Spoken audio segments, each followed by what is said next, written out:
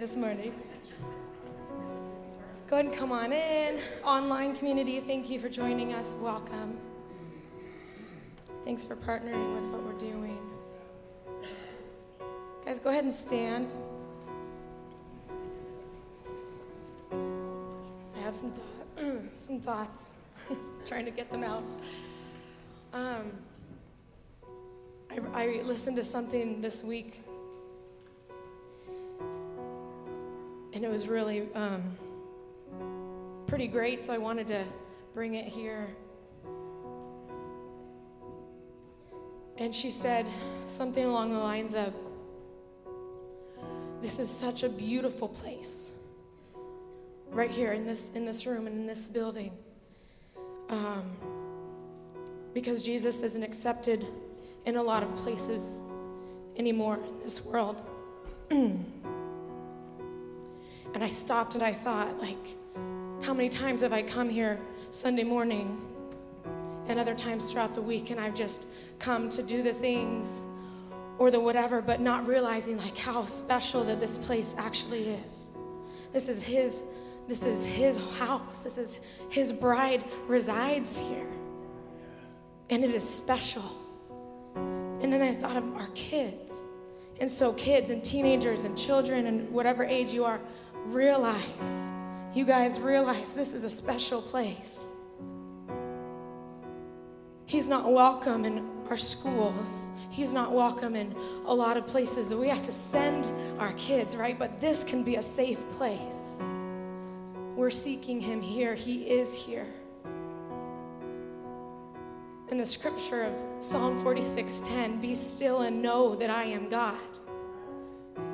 The word still doesn't mean sit and do nothing. It means to slacken, to stop striving. Ugh.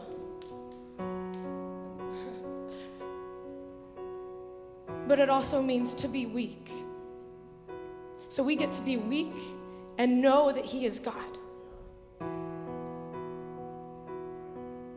And the rest of that verse after that just goes on to proclaim that he is God. In fact, I want to read it, but I don't know how to turn on this phone. It's kind of new. Psalm 46:10 and 11. He will move the mountains. He is exalted.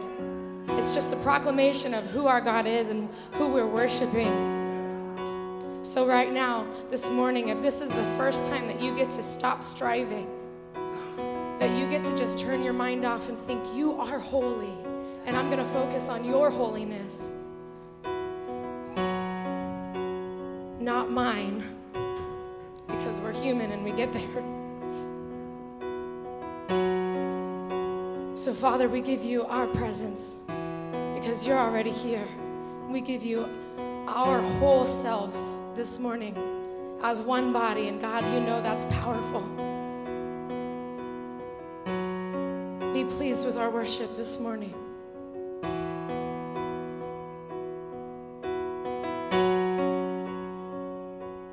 Hallelujah, our God reigns.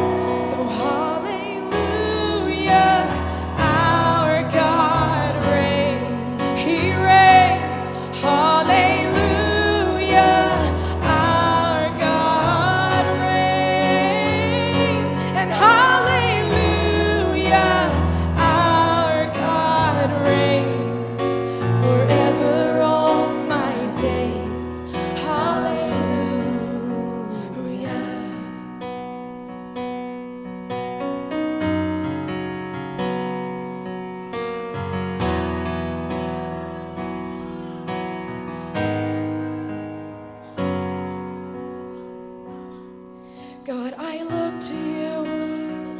I won't be overwhelmed. Give me vision to see things like you do. God, I look to you. You're where my help comes from. Give me wisdom to know just what to do.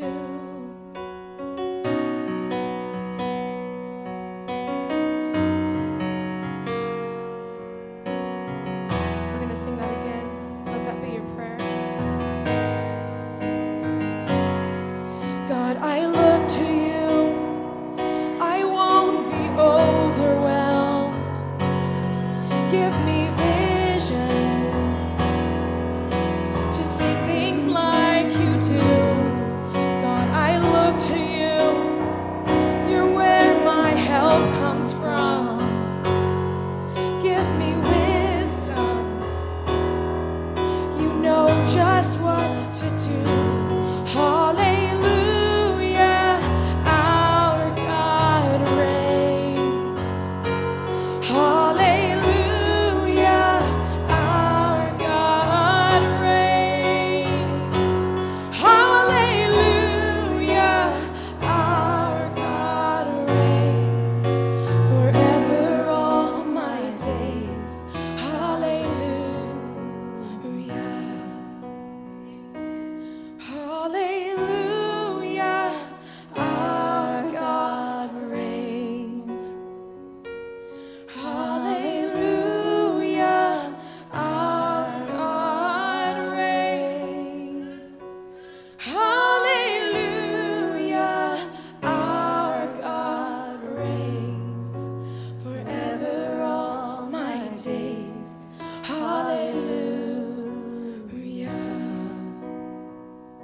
So I will love you, Lord, my strength. I will love you, Lord, my shield. And I will love you, Lord, my rock. Forever all my days, I will love you, God.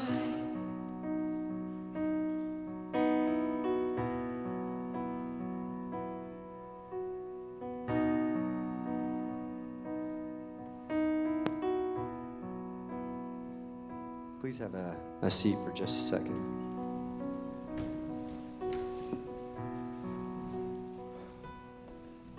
Here's the 5th Psalm.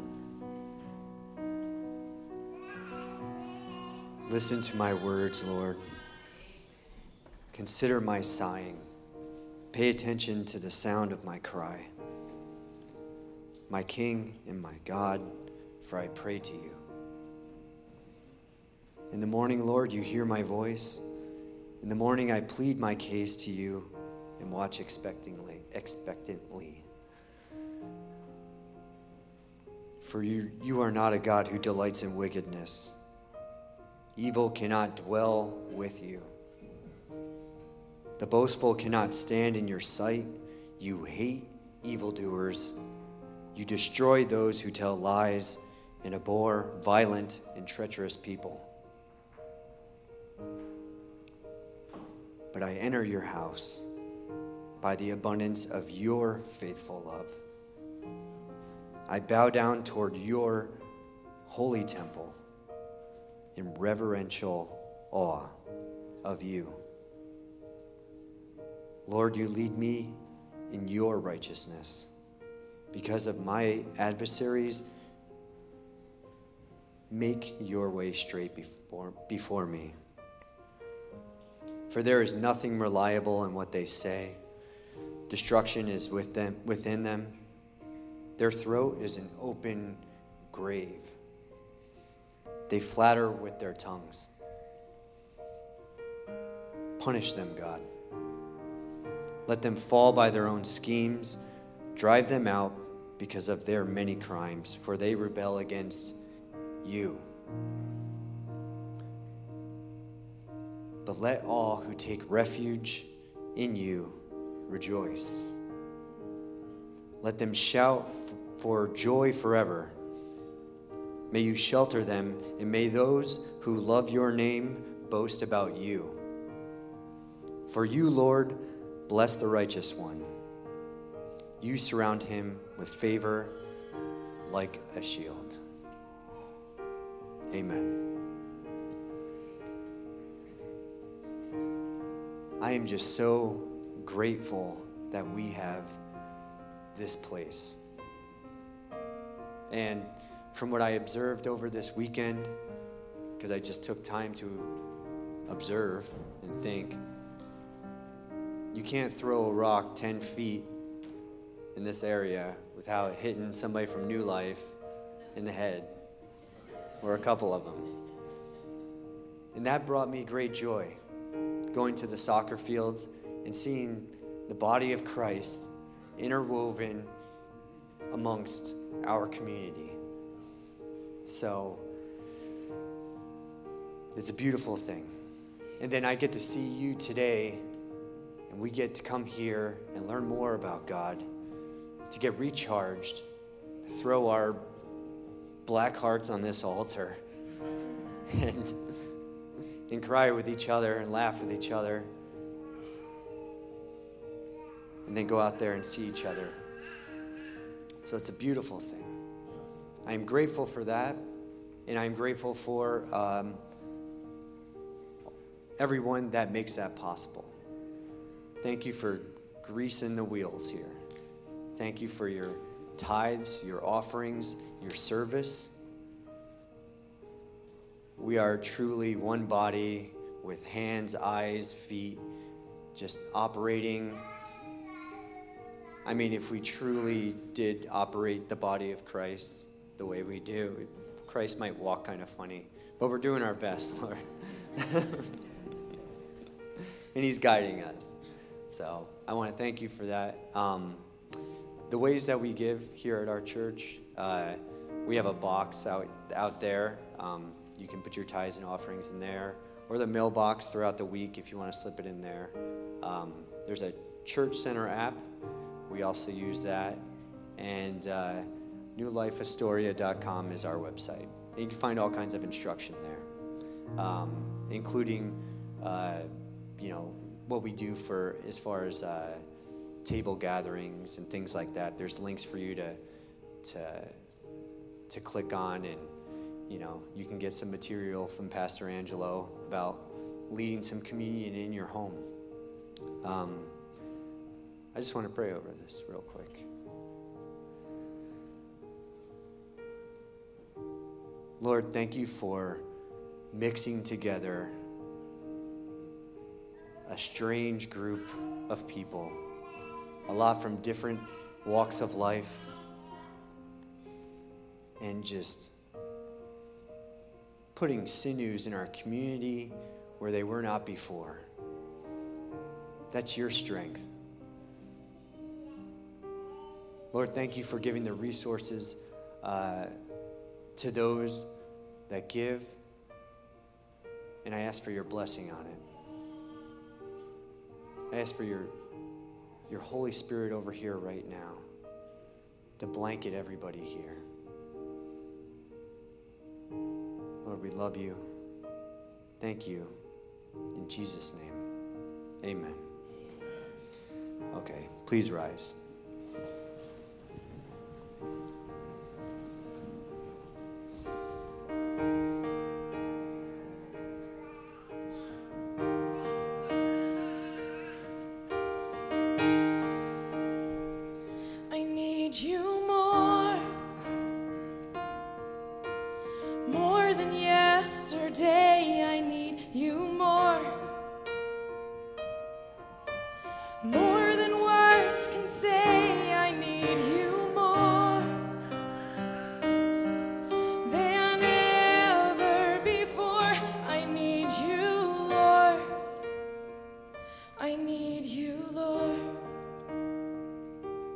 Sing that again. This song is a prayer. So speak it how you want, sing it how you want, or just pray it to him.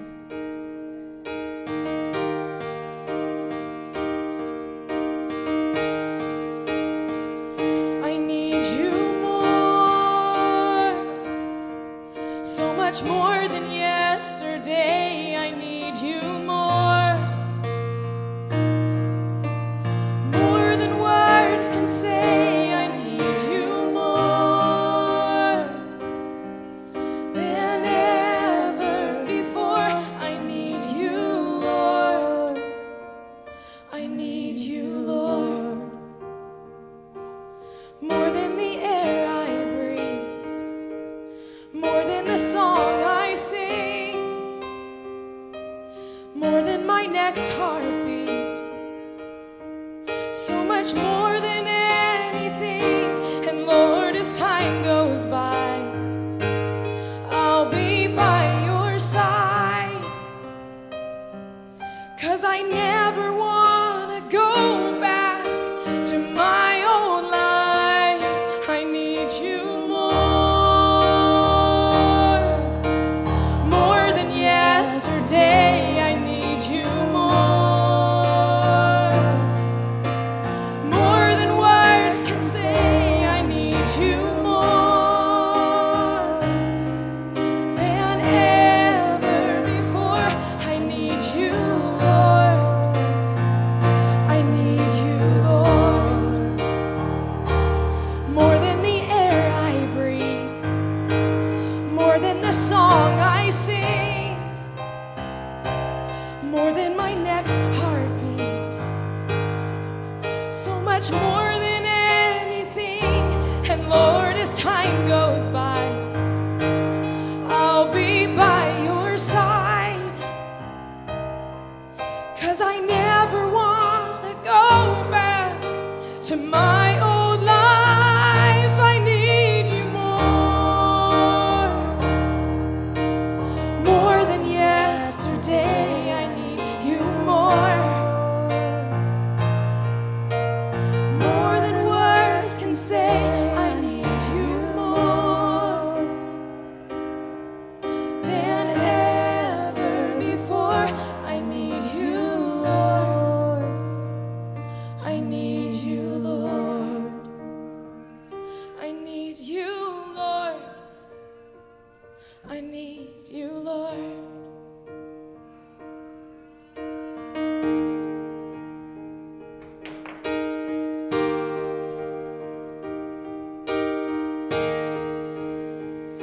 At your name, the mountains shake and crumble. At your name, the oceans roar and tumble. At your name, angels will bow. This earth will rejoice. Your people cry out.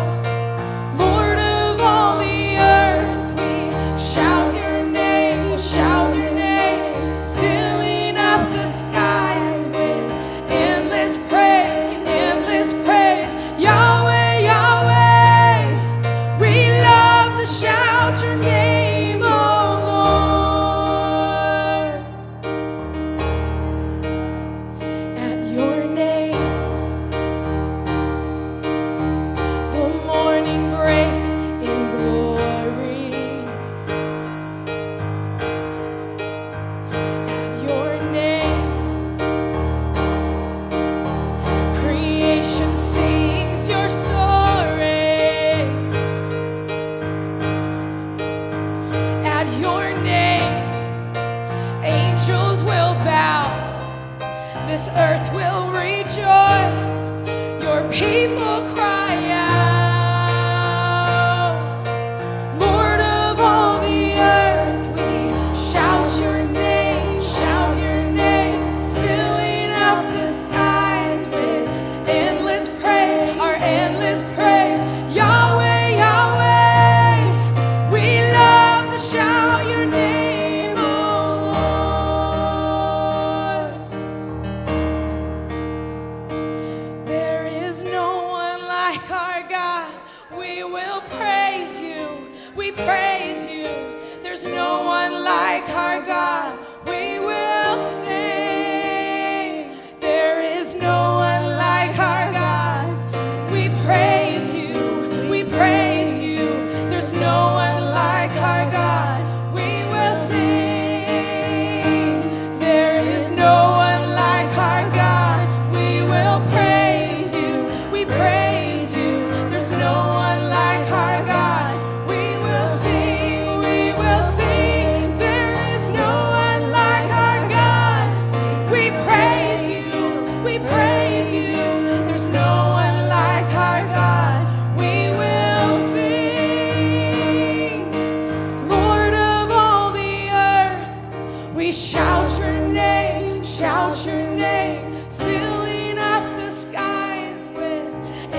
endless praise, endless praise.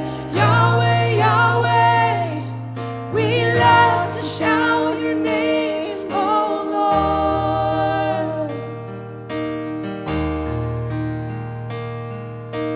Yahweh, Yahweh, we love to shout your name, oh Lord.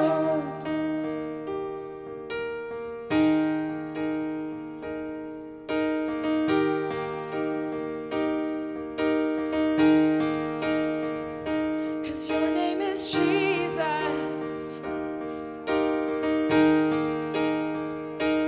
Your name is Jesus. Your name is Jesus, ruler of everything. Your name is Jesus, ruler of everything. Your name is Jesus, ruler of everything.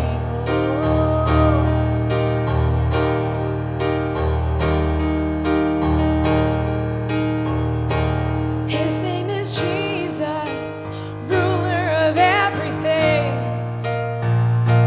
His name is Jesus, ruler of everything.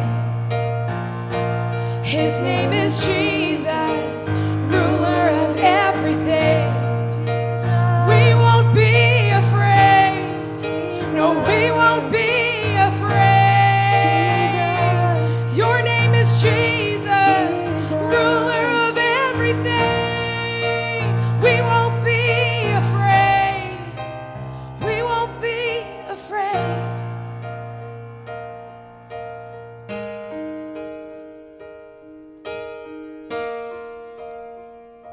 'Cause your name is Jesus, ruler of everything.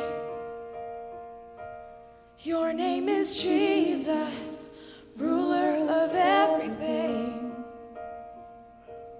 Your name is Jesus, ruler of everything. Your name is Jesus, ruler of everything. He is our Lord. Some people might think it's weird to say he's our master, but we are slaves unto him through Christ Jesus.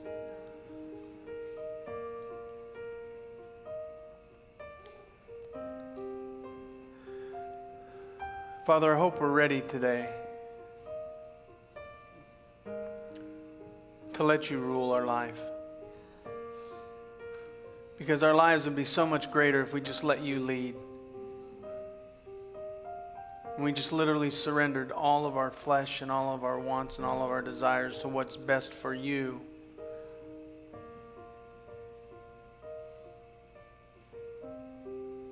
You say that all things work together for good to those who love God. We want you to know we love you today, Lord.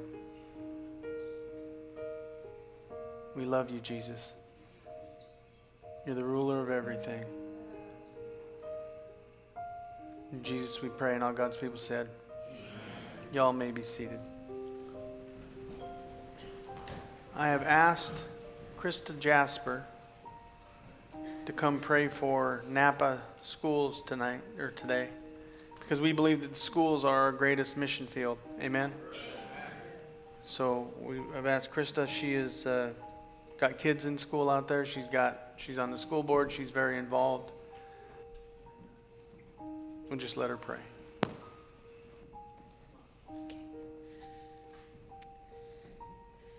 I've been thinking about what to pray just for Napa, because I feel bad just praying just for Napa. But the school is dear to my heart. And one thing that I just kept hearing this morning, so kids in the building, you are here for a purpose. God has a plan and a purpose for your life. Don't forget who you are when you walk in the halls of your school. And, as parents, we think, oh my gosh, how can we have our kids be in this world? Like, there's so many things that are so different from when we were kids. And just know that your kids were made for such a time as this, and that God has a plan for them, and he's going to use them in a mighty way. So we're going to pray for Napa School, but just know that all of your kids are in our prayers, and we're going to be taking turns praying for the other schools. But dear Heavenly Father, thank you so much for the little town of Napa. Thank you for the administration and the teachers that you have picked and put in place. There are amazing, amazing people in that building, and I pray that you use them for your glory. That the name of Jesus might not be welcome in school, but you are there. There is no place that you cannot go. You are walking with our children. They are yours. Those are your babies in that building, and we pray for protection over the building and over their hearts, God, over their minds. Jesus, we want you to be glorified. And I just pray for the parents in here that we do our job at home to make sure that they know that there's a God that loves them and that is with them every step of the way, even when we're not with them. Jesus, we love you so much. Thank you for what you're going to do in this school year in our county and in Napa. We love you, Jesus. In your name we pray. And all God's people said, amen. Thank you. I don't need a second mic.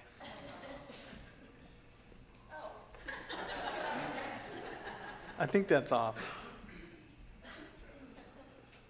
Now I'm going to tell a joke that some may not think is funny. When I was a kid, my dad was a logger, and he had all of his tools in the truck.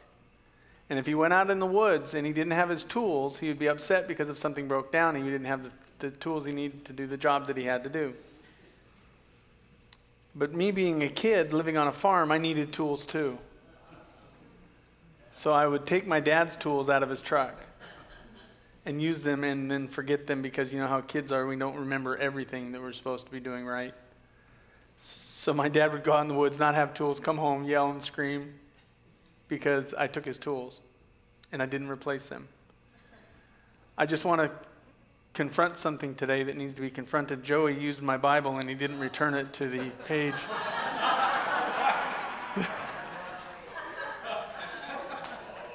Don't mess with a man's tools, dude. And that was a joke, so don't think I'm mad at Joey. You want to turn to James chapter 1.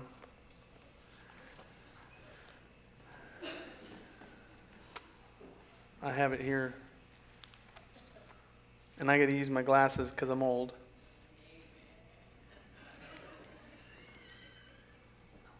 Could you imagine revival breaking out in church? Could you imagine how much greater that would be if a revival broke out at Napa schools? I'll take it either way. But I'd love to see that prayer go a long ways. James chapter 1 and verse 19. Did I say James? You also want to turn to Proverbs chapter 17. So if you're using old school Bible, you can do that. And then you lose your pen. James says this. Thank you. Know this. Know this. We should all know this. My beloved brothers, this is a positive message that James is bringing. Let every person be quick to hear, slow to speak, slow to anger. For the anger of man does not produce the righteousness of God. For the anger of man does not produce the righteousness of God. And if you turn to Proverbs chapter 17 and verse 27,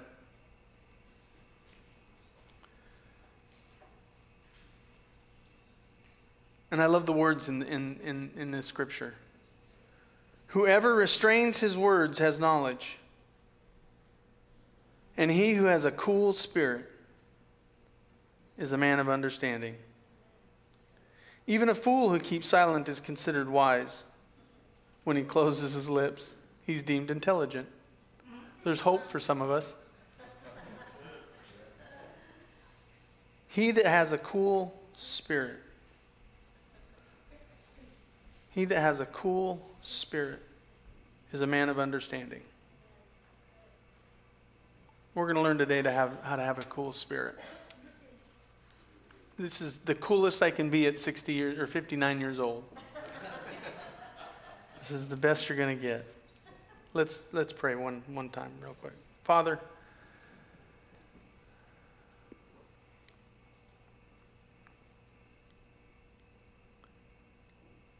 heard a lot about your house today. The value of gathering together. Heard today about how when we're out in the world, how we represent you. I hope the world can see through us how awesome you are. I hope they see it in the way that we relate to each other as married couples, as friends, as church members, as soccer coaches, as football coaches, as mothers, as children, that the world can see the righteousness of God in us because we have a cool spirit. Encourage our hearts today, Father, to learn something that we might need to be able to apply from you. In Jesus, we pray. Amen. We live in an increasingly fast-paced world. Communications are instantaneous, and the expectation is we're so fast in communication that we expect bubbles to automatically turn into words. Am I the only one that watches the bubbles when you text somebody and they start to text something and then the bubbles go away and you're like, no! And then the text pops up and you're like, yes! And if you don't see the bubbles, you know they're paying attention to their phone because everybody does. They're just ignoring your text. And we're so concerned about that we start thinking that people don't like us because the bubbles don't show up. They must be mad at me, and I must have said something wrong, or I must have not said what they wanted me to say. So fast, jobs are continuous. There's almost always more to do. Have you noticed that about jobs? It never shuts off. There's always something that can be done. Especially when you go home and your wife makes you do more work at the house. The great thing is that she won't let me go on ladders now, so I don't have to do anything above this level, which is pretty simple. See, I believe under the weight of the demands of time, the fast-paced world we live in, we're being broken as people. Depression, attention disorders, anxiety are all problems that all ages had. When I was a younger man, the only people that had anxiety were people who were under great stress. Now we're under great stress just for being alive. Right? Attention disorders, everyone's got one now. It's called a cell phone. I'm not knocking cell phones, don't. We drink caffeine to wake up and take Ambien to go to sleep. Amen?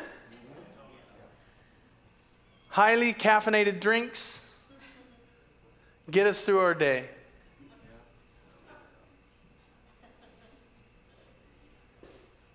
And keep us going through our day. I read an article this week that from 1990 to 2007, the world sped up 10%. Like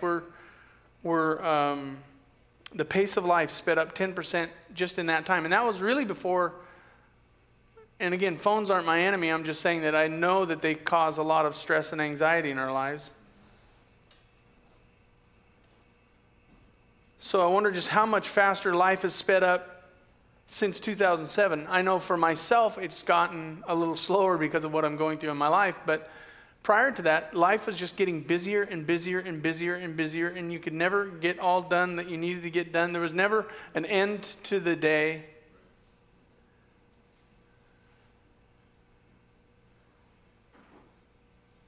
The most significant harm, I believe, as a pastor, is being done through human relationships. Most relationships are superficial because we're too busy to actually take time to get to know one another. And that's not just in church, that's in every aspect of our lives. Husbands and wives don't really know each other because they don't actually sit down and communicate with each other because they're so busy running here and running there, doing this and doing that. Or I see you guys in the same space, both on your phones, texting each other. I don't know, that's what I'm assuming you're doing.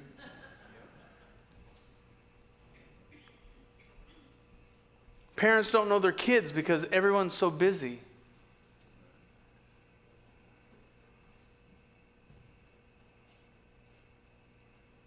See, have you noticed that when somebody's talking to you, you're trying to rush them to get to the point? And you actually at times will interrupt them to help them hurry along? Am I the only one that does that? Get to the point. Do you get frustrated when you're stuck behind others?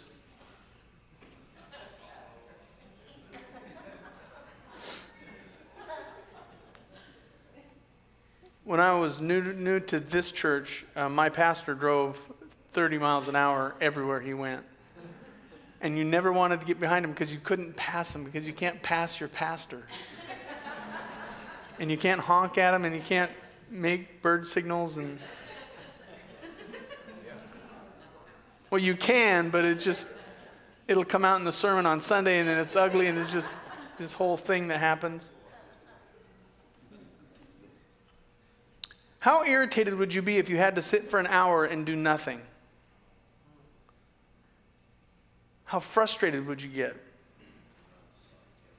When someone's talking to you, are you forming a response in your mind before they're even done talking?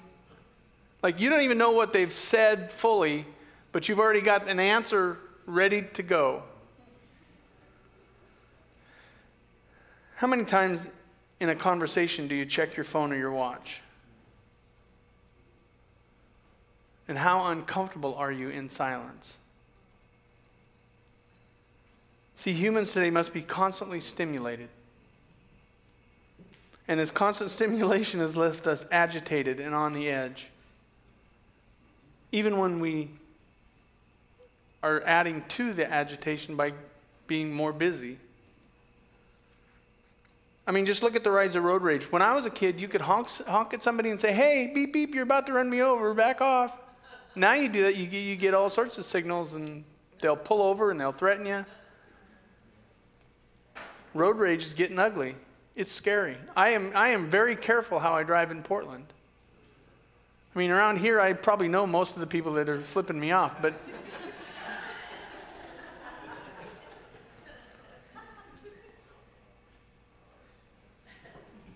look about the rise of the Karens. I guess I could say it that way.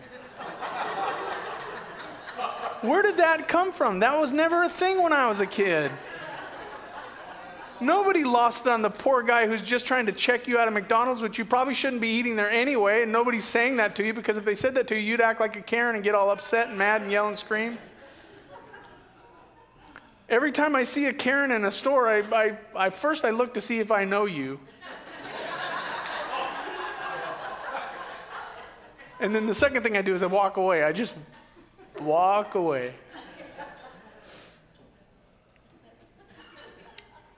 This pace of life is significantly impacting even our spiritual lives. We're no longer listening to preaching. It's no longer a work of the Holy Spirit, because it either needs to be entertaining or we sense nothing. And I've heard that so many times. Well, I sense nothing. How do you know it's not the work of the Spirit that's trying to move in you through the sermon? Well, it just didn't entertain me. It didn't keep me engaged like I'm trying to do today. Prayer is no longer a practice of patience where we pray and we just wait on God. Now, it must be effective and instantaneous, or it's useless. Purposeful Bible study, where people actually study what the Word of God says, is no longer a part of our lives. It's got to be podcasted so you can put it on 2 times speed to listen to whatever's being said, so you don't waste any time. I'm not against podcasts. I'm not against any of that. I'm just saying that, or 2 times speed. I'm not against 2 times speed or 3 times speed, however fast you want to listen to it. I'm just saying we are so busy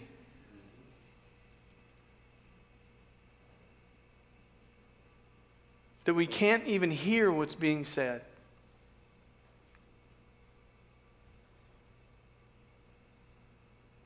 Know this, my beloved brothers. Know this. This is knowledge that the Word of God through James is saying we need to have in our lives. Know this. Know this. My beloved brothers, those who I love, those who I care for, those who I'm wanting to serve and sacrifice my life for. Let every person, James is writing in the Word of God under the inspiration of the Holy Spirit.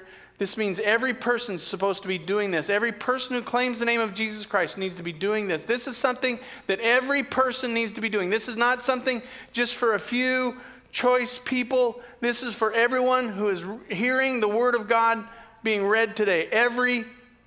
Let every person be quick to hear, slow to speak, slow to anger. Why? Because the anger of man does not produce the righteousness of God. I could turn this scripture around and say, instead of being quick to hear, being slow to hear leads to thoughtlessness. If we're not listening, we don't even know what we're responding to. We're not really thinking about what's being said by the person who's communicating with us. We have a partially processed conversation and we're responding with a partially processed answer because we haven't actually listened to what the person is saying because we're too busy.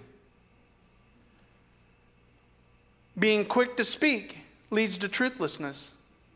We think without hearing clearly and we respond with partially processed replies. Have you ever said something to somebody in reply to what they're saying to you and then you realize what you said sounded stupid and it wasn't even true? Because you didn't hear everything that was being said. You didn't process the thought that you were hearing because you were in such a hurry to respond. It led you to say something that wasn't true. I've done that numerous times where I've said something to somebody and they've said, that's not what I'm talking about. That's not what I'm talking about. Being quick to anger leads to ruthlessness. When our thoughts are, I'll get it out. When we're thoughtless and truthless, we often become ruthless. We get defensive, and the person who's talking to us isn't trying to put us on defense, but we get defensive automatically because we're hearing a partially made conversation and we're speaking out in a way that's not truthful, and we just start to get mean. And according to James, this leaves us as acting ungodly or ungodliness. We don't respond in a way that represents God well. What James is alluding to is Proverbs 17:27 that says believers need to represent God with a cool spirit. A cool spirit. To be like God and to show the world who our God is, we must listen to what people are saying. That's what this passage is teaching. Know this. Be quick to hear. Listen to what people are saying. Listen to what people are saying. Listen to what people are saying. Respond with truth to what's being said because you've thought it out. You've actually processed what they're saying instead of trying to process an answer before you even thought about it. And we're supposed to do that under emotional control. Our response should always be under emotional control. If we're going to represent God well, if we're going to represent righteousness or produce the righteousness of God in our lives, we've got to be under control. And in doing so, what we produce is a positive thought and point through our conversations, point people to God. God does not respond as quickly as we want him to. He doesn't respond in the way that we want him to. He's very patient with us. Have you noticed that about God? He is so patient. But this is hard to do in our fast-paced world. People demand a quick response and usually expect a hot response. In fact, they will say things to see if they can get you to respond in an angry manner. Because to some people, if they can get you to respond in anger, they know that you've lost control, and then they control the conversation.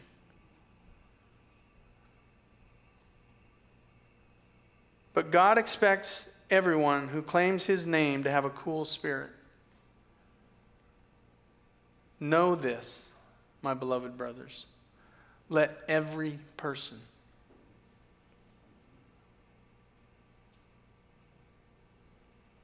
see, this cool spirit is like the evening breeze that tempers the heat of the day, which we haven't had as much heat as other places have had. We've had some pretty hot days lately. 80 for us is hot. Causes us to whine and complain. My nephew lives in Sacramento. It's been 114 down there. That's what he gets for living there instead of this beautiful weather that happens in Astoria, Oregon. But it's like that cool breeze that comes off the ocean at the end of the day, to which we complain about because it gets cold, but at least it's not 114. And it calms us down, it cools us down. See, this idea of a cool spirit is like the place in the Garden of Eden when God met with Adam in the cool of the day. They were conversing in the afternoon, and it was always in the cool of the day. And I always wondered what that was about, and that was about just so they could communicate well. Now, the other side of that conversation about being in the cool of the day is where Eve conversed with Satan.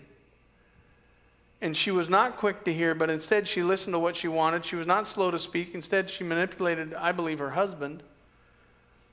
And she responded by rejecting the words of God, making her unrighteous, bringing sin into the whole world. She should have had a cool spirit and been quick to hear, slow to speak, slow to anger.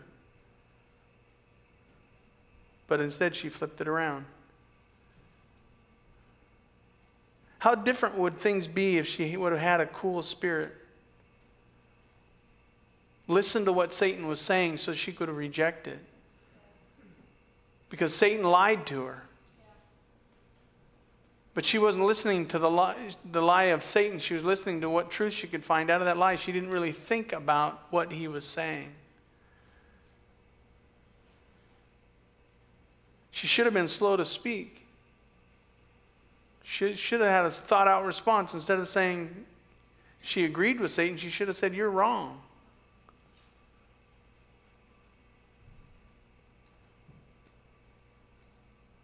And it led to her being selfish, which is a form of anger. How different would your marriage be if you listened to each other? That was a free shot across the bow. How different would your relationship be with your spouse if you actually listened to each other? Now, I know what some of you are thinking. That means I got to listen to the whole thing. Yes. Some people communicate in long form. And you just have, that's who they are. My wife, I love her to death, but when she tells a story, it's going on forever. And she's from beginning like 1964 when she was born. It's the whole thing, and it's like I'm always trying to rush her. The problem is when you rush her, you don't get the story. She's going to use this against me later. How about if you responded in an informed manner to the conversation that you and your husband or wife had? You responded with truth, not with partial truth or what you think they were saying. Have you ever done that? Or been accused of thinking or responding in a way that was just thinking what they were saying?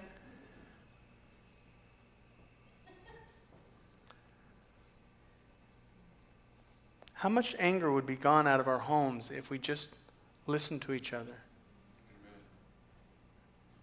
And responded in truth instead of anger. This isn't condemning anger. I mean, there's some things that are said that should upset you, but It should be because it's been thought out, it's been listened to, it's been thought out, and it's been responded well. How different would it be if you conversed under emotional control? When I find a couple that's fighting all the time, it tells me they're not obeying this scripture. And when you see them and when you listen to them, no one's going to say, oh, they're a people of God. They must be God's people.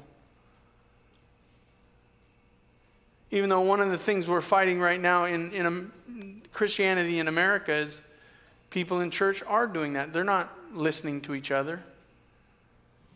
We're not responding in truth. And we're getting angry at each other. When Christians get angry at each other, it does not represent Jesus Christ very well at all.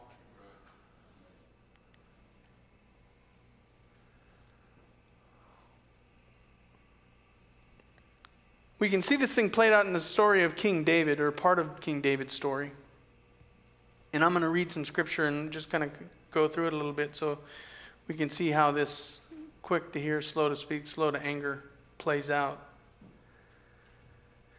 2 Samuel chapter 16 and verse 5 says, when King David came to Bahurim, I probably said that wrong, there came out a man of the family of the house of Saul, whose name was Shimei, the son of Gera. Now Saul was the previous king, who was a sinful king, but David was honorable to him, and Saul ended up dying, and David became king. And so this guy is blaming David for the king's death.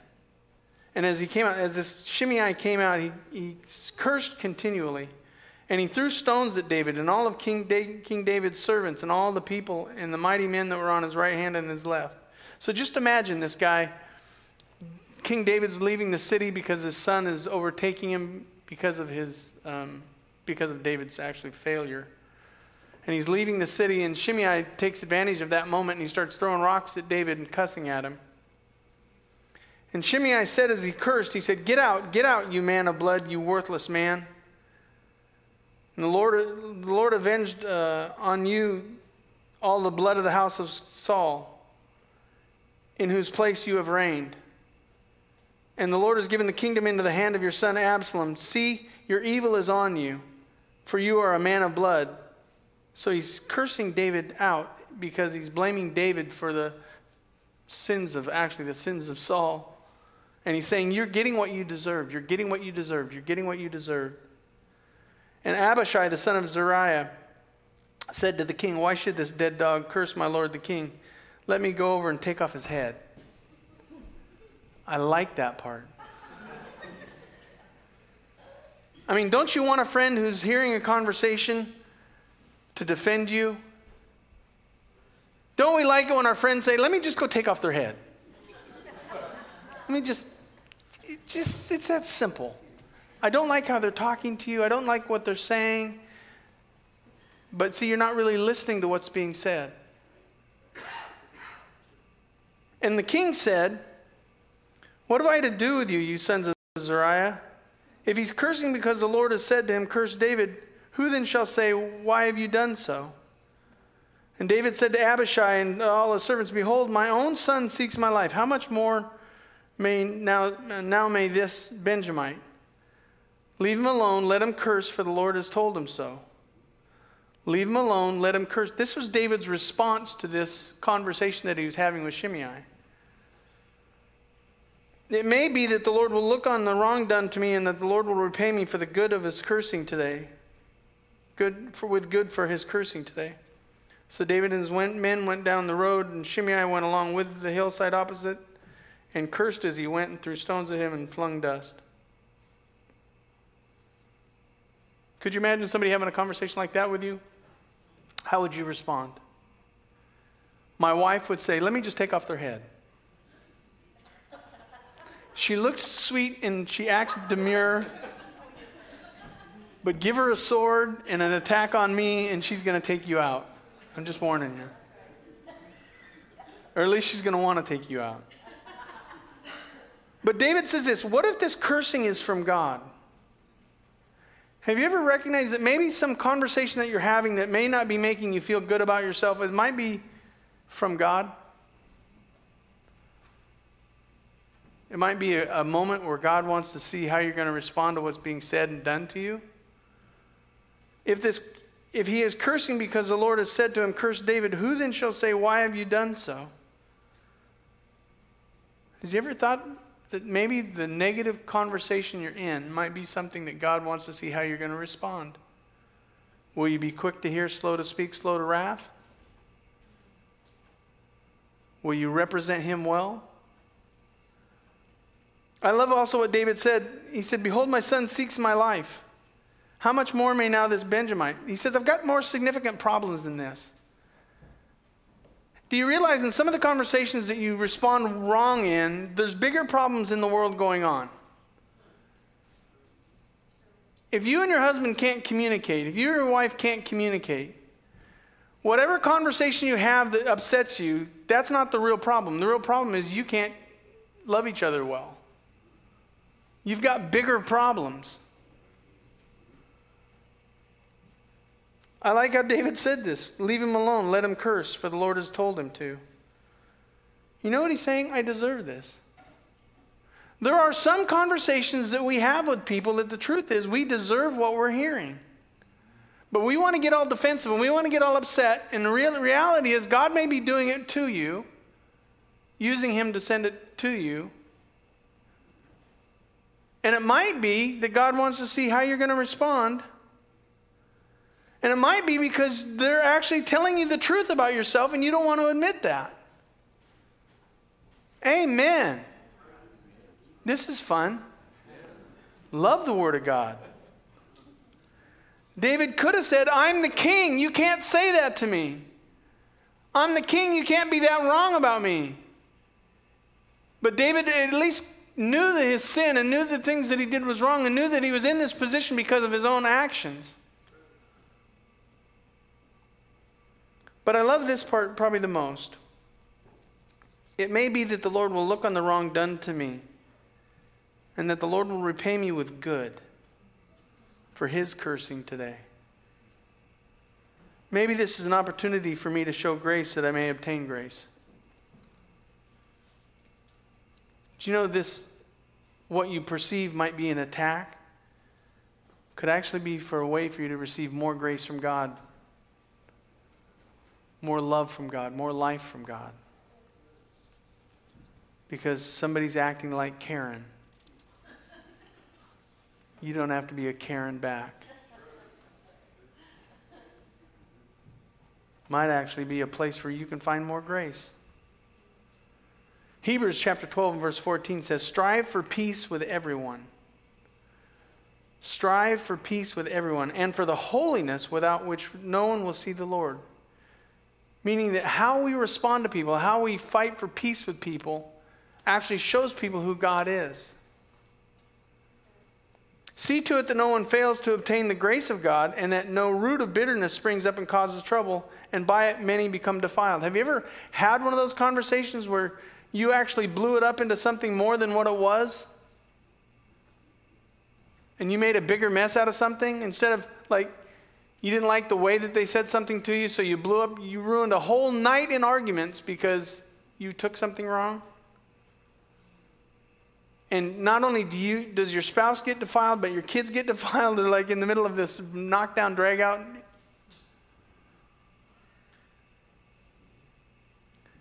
See, we can be receiving a great work of God through someone, and we can ruin a great work of God through someone, all by how we respond to that person. That's why he says, everyone be quick to hear, slow to speak, slow to anger. The story is played out in the life of Joseph. If you know Joseph's story, he was sold into slavery by his brothers.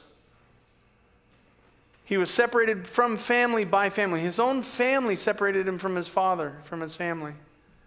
He was falsely accused of something he didn't do, was thrown into prison and forgotten there. But God was with him. And nowhere will you find him responding negatively toward any conversation that happens to him. He was swift to hear, slow to speak, slow to wrath. And he had every right to seek vengeance, but instead of seeking vengeance, he was swift to hear, slow to speak, slow to wrath. Let me just give you a part of this story. After he got placed in the second highest position in the nation of Egypt, because God was with him. Can I just tell you something? God will bless you if you obey his word. God will bless you. God will elevate you if you show his righteousness to the world. How you respond makes a difference to him. And this was at the end of Joseph's story, and he was second in command, and he had every right. He could have just killed his brothers. Like, if he saw his brothers and knew all the evil that he did to them, he could have just said, I'm just going to kill you all. But that's not what happened. Listen to this conversation between Joseph and his brothers. When Joseph's brothers saw that their father was dead, they said, it may be that Joseph will hate us and pay us back for all the evil that we did to them, meaning they were afraid. So they sent a message to Joseph saying, your father gave this command before he died. Say to Joseph, please forgive the transgressions of your brothers. Now his father's dead, so there's no verification of this conversation, right? Please forgive the transgression of your brothers in their sin because they did evil to you. And now please forgive the transgression of the servants of the God of your father. And Joseph wept. And when they spoke to him, his brothers also came and fell down before him and said, behold, we are your servants. But Joseph said to them, listen to Joseph's response to this conversation. Do not fear, for am I in the place of God? As for you, you meant evil against me, but God meant it for good, to bring about many people who would be kept alive as they are today. So do not fear, I'll provide for you and your little ones. Then he comforted them, and the Bible says he spoke kindly to them. These are men that did unimaginable things to an innocent man. And he had every right to seek vengeance, and he didn't. He had every right to be angry. He had every right to be a Karen. He had every right to throw a fit. He had every right to respond back with negativity. Some things we got to learn out of this. One, they knew they had done evil. It may be that Joseph will hate us and pay us back for all the evil that we did to them. Like, they knew they did evil to them. Have you ever realized that sometimes in conversations you're talking to somebody and they know what they're saying is wrong against you? They know what they're saying is hurtful and harmful. They know it. And that even frustrates us more because they know that what they're saying is wrong, but it makes, why would they say that to me? Why would they talk to me that way? Why would they add these words to me? Why would they put this pressure on me? See, I believe this, and maybe I'll be fooled someday, but people know what they're doing is wrong. They just don't want to confess it. When people respond negatively towards you or with hurtful things, they know they're saying things to hurt you. It's on purpose. The purpose is to cause you harm, to get power over you, to get you to be defensive, to get you to lose control. Now, if you listen carefully, and I'm going to read this part, you won't hear repentance. What you'll hear is a manipulation of his brothers as they played on Joseph's love for his father. Here's what they said to play on the love of Joseph's father. Your father gave this command before he died. We don't know if this is true. Dad said. How do we know that? Dad's dead. We can't even find out if he actually said that. But they played on the fact that Joseph loved his father and Joseph would do anything that his father said. And then they go on to say, and now please forgive us the transgression of your servants of the God of your father. So now they bring religion into it. You ever been in a conversation with somebody who all of a sudden brings God in the conversation? God said. Or they're quoting scripture or whatever they're saying God's saying. And the whole idea is they want to manipulate you in the conversation. And if you're not listening slowly, you're going to respond with thoughtlessness.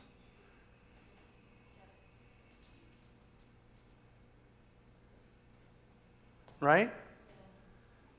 I've got to forget what I almost forgot what I was saying. Oh, I'm sorry. And then you respond with thoughtlessness. You'll be slow to speak or fast to speak. And you'll be quickly to anger. The Bible says this in Romans chapter 12, verse 17. Repay no one evil for evil, but give thought Repay no one evil for evil, but give thought. Think about it. Slow to hear. To do what is honorable in the sight of all. If possible, so far as it depends on you, live peaceably with all. Beloved, never avenge yourselves. Never avenge yourselves. Never avenge yourselves. This is what the Scripture's saying. Never avenge yourselves. But leave it to the wrath of God. I've got a sermon I'm prepping on the wrath of God. I'm just warning you. It's coming because I don't believe that this generation fears God the way that the Scripture teaches how awesome God is. Vengeance is mine, saith the Lord, I will repay. Sorry, that was King James versus ESV. Give thought to doing what is honorable in the sight of all. Be swift to hear, slow to speak, slow to anger, because vengeance is mine, saith the Lord. If God knows what's being said to you, and he knows who's saying it to you, let God take care of it, because you're not going to change the way that they talk to you. But don't change the way that you talk back to them based upon what they're saying to you. He goes on to say, you meant it for evil, but God meant it for good. To save many people alive. Do you know that every conversation we have, I believe God has a higher purpose for what we say? I think every conversation there's a higher purpose. And that is to honor God with everything that we say and everything that we do. I believe the higher purpose is for us to be a testimony of his salvation through our righteousness. It proves that we're saved. I was thinking about Joey talking about, how we represented well on the soccer fields. But all one of you has to do is throw a fit towards a coach because they don't play your kid and you don't think they're being fair. And you undo all the work that God's trying to do. And people see us as Christians, not as good Christians, but as angry Christians. And it doesn't represent God well. See, in a conversation when you're suffering, it might be the solution to someone else's salvation. How you respond to them might make a difference in whether they see God or see you. See, the spirit in which you respond is important, and that's what James is teaching. The spirit in how you respond, the spirit in how you listen to people, how you speak to people, and how you control yourself around people. Now, Joseph chose to speak kindly, seeking comfort, not to curse. Because the Bible says he spoke kindly to them. Is that kind of how you're viewed by the people around you? Like, is a spouse, would your spouse say, you know what? He always speaks kindly to me. She always speaks kindly. I can say that about my wife. She can't say it about me, but I can say it about her. It's easy for me to say that you always speak kindly. And those of you that know her know that she always speaks kindly to you. But you also know that I don't always respond well because I'm not always obeying James chapter 1. James chapter 5 says this, verse 7 says, be patient. Remember, we're in a hurry. We don't have time to listen to people. We don't have time to actually respond with well thought out thoughts. We don't have time to control our anger. We just want to just let it go. James says, be patient, therefore, brothers, until the coming of the Lord. See how the farmer waits for the precious fruit of the earth, being patient about it, until it receives the early and the late rains. And you also be patient. Establish your hearts, for the coming of the Lord is at hand. Could you imagine being in an angry conversation with somebody and have the Lord come back at that time? I hope what happens, if it's me, that the Lord makes me stay here just a little bit longer and everybody else gets to go. That's just me talking. But I think it would make me go, oops, maybe I should be careful about how I talk to people. See, wisdom isn't seen in what you share with people, but the spirit in which you respond. And today, in responding to the Word of God, Would God recognize a cool spirit in you that you've been listening to what he's been trying to tell you today? Swift to hear, slow to speak, slow to anger. Did you hear what he's actually said through the preaching of the Word of God, or did you hear what you wanted to hear? That happens in church all the time. This would have been a good sermon for my wife, my husband, my neighbor, my kid, my dog, when it was meant to be heard by you. Or did you just hear what you wanted to hear? See, we're in such a hurry, we can't even stop long enough to actually hear the Word of God being preached to us, because it's not entertaining enough. It's not a passage we wanted to hear. It doesn't have the depth or the meaning that we think it should, when God's just trying to talk to you.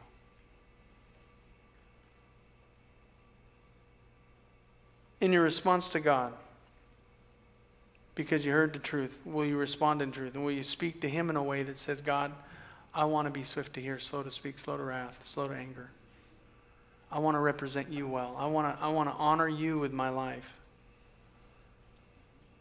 Or will you have passive anger that will not respond to the conversation the Holy Spirit's been trying to have with you today? Because you're so preoccupied with something else going on in your life that's more important than actually hearing what God is saying to you in the moment. If you won't do it with people, if you won't do it with humanity, you won't do it with the holy.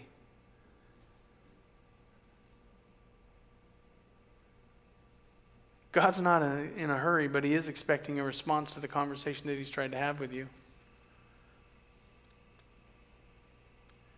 I believe this. How you communicate with men is generally how you communicate with God. Do you hear what he's saying? It depends on whether you hear what others are saying. Do you speak truth? It depends. Do you get angry and emotional? You get angry and emotional with God.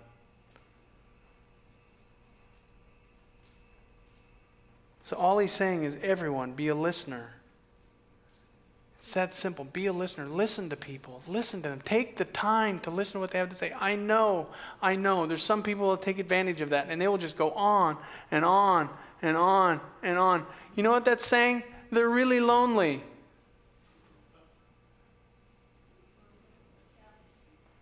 But we are in such a hurry that we can't take the time to actually hear what they're saying.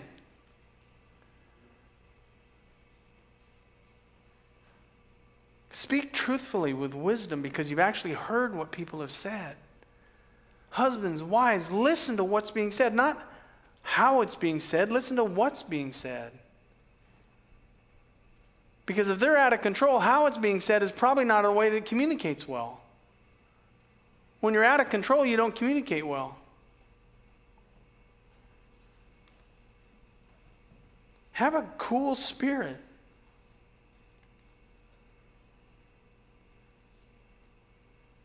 Have a cool spirit. Stop letting your emotions dictate your conversations.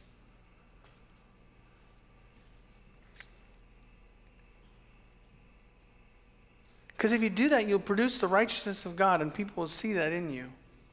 And they'll glorify God on your behalf. Could you imagine every conversation you had if it brought God glory?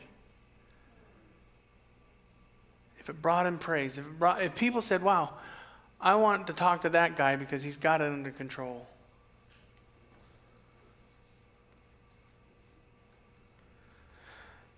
I wonder if we as Christians actually obeyed this command and had a cool spirit, how many people might be saved by our righteous response, not our self-righteous one. How many people would want to know our God because we know how to talk to one another. We know how to communicate with one another. We know how to speak truth. We know how to listen to one another and get to the bottom of the whatever the problem is we're conversing about. You know, if we slow down and listen, speak the truth, and have a cool spirit, somebody might actually get saved. That's what this passage is teaching.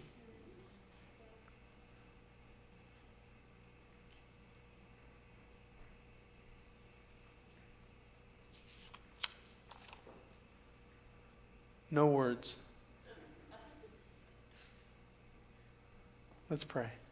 Let's stand and pray.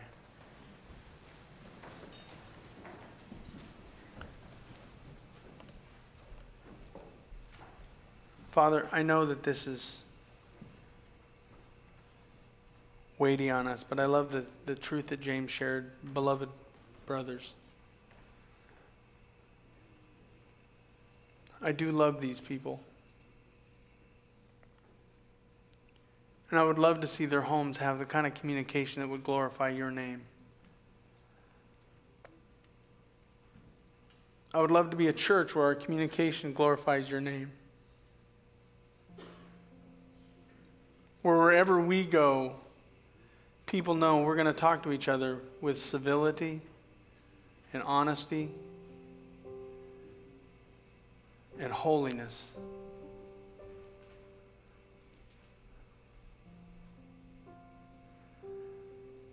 I hope that they see us as a people who have a cool spirit. We would never be seen as a Karen. Father, we never want to represent them the way that we want to represent you well.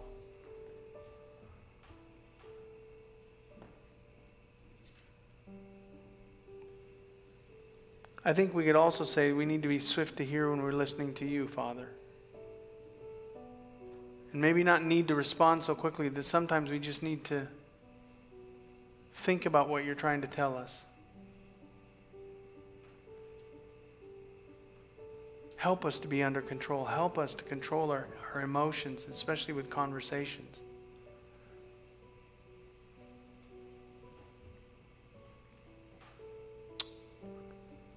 I've heard you in relation to my life, Father, because I know I'm not perfect in this. But I'm striving to please you. I'm striving to serve you. I'm striving, Lord God, to be the man that you need me to be to glorify your name.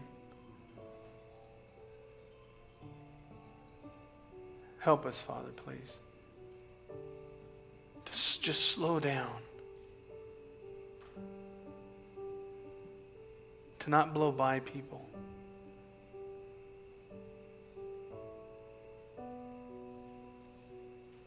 Help us, Father. Jesus, we pray, and all God's people said. Would you do me a favor, just really quickly, if you just close your eyes one more time and bow your heads? Just be honest with me and say, Pastor Andy, I have a lot of trouble with a cool spirit. Pray for me. I have trouble listening. I have trouble responding right.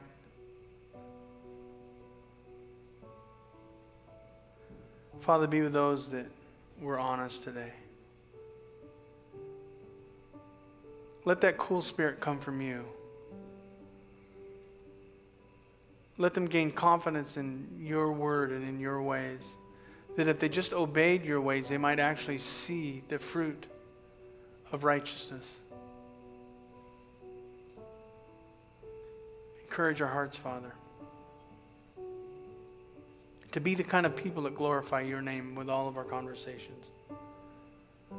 We love you and we thank you. In Jesus we pray, and all God's people said, amen. You guys have a great day. God bless. Go home. Don't forget your kids, please.